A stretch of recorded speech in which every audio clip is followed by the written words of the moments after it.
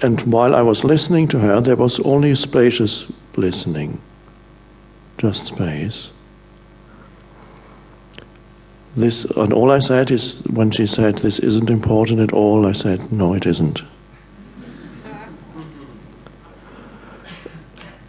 Something happened in her.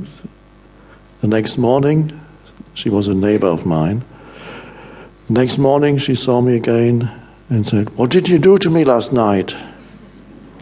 It was the first night in years that I slept well, like a baby. "What did you do to me?" "Nothing. I didn't do anything. It's nothing to do with doing." So that was a glimpse. Perhaps the beginning of a transformation. Once you've had a glimpse, it's easier for it to come back to again.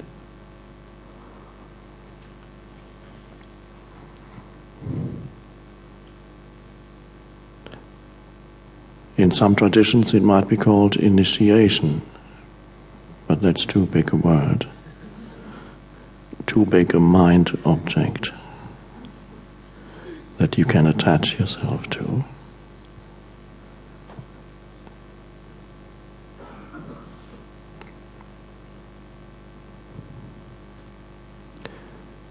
Another area to work with, to be conscious of yourself in a deeper sense.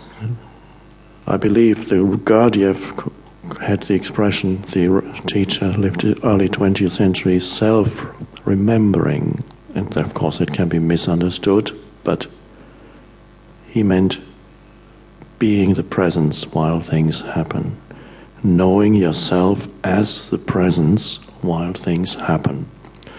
Now, know yourself as the presence in this retreat situation when you are not being challenged by any condition arising. There too, of course. But here you have nature, whether it's wet or dry, doesn't matter. It's beautiful, it's nature. Use nature and bring to it, as you perceive, the leaves in the tree moving, the leaves, there's a breeze, quivering leaves, branches moving, blades of grass moving, birds, clouds. Sensing, perceiving nature. And again, if as much as possible, not defining it through words. Perceiving nature, sense perception, flowers,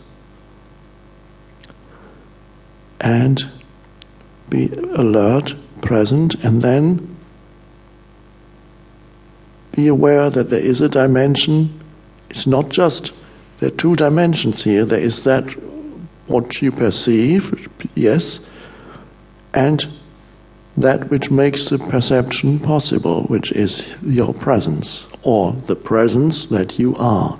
Can you sense the presence, the underlying presence, when you perceive nature?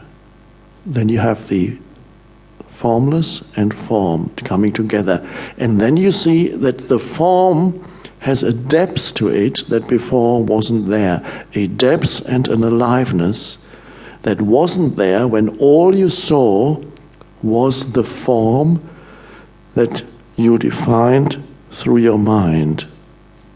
Then the form is relatively lifeless. It has no depth and no true aliveness to it. And that's why people go around nature and they're not really there.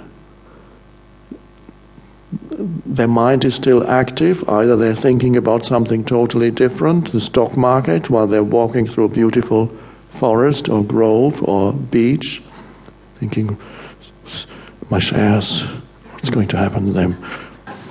Hedge funds are in a critical condition.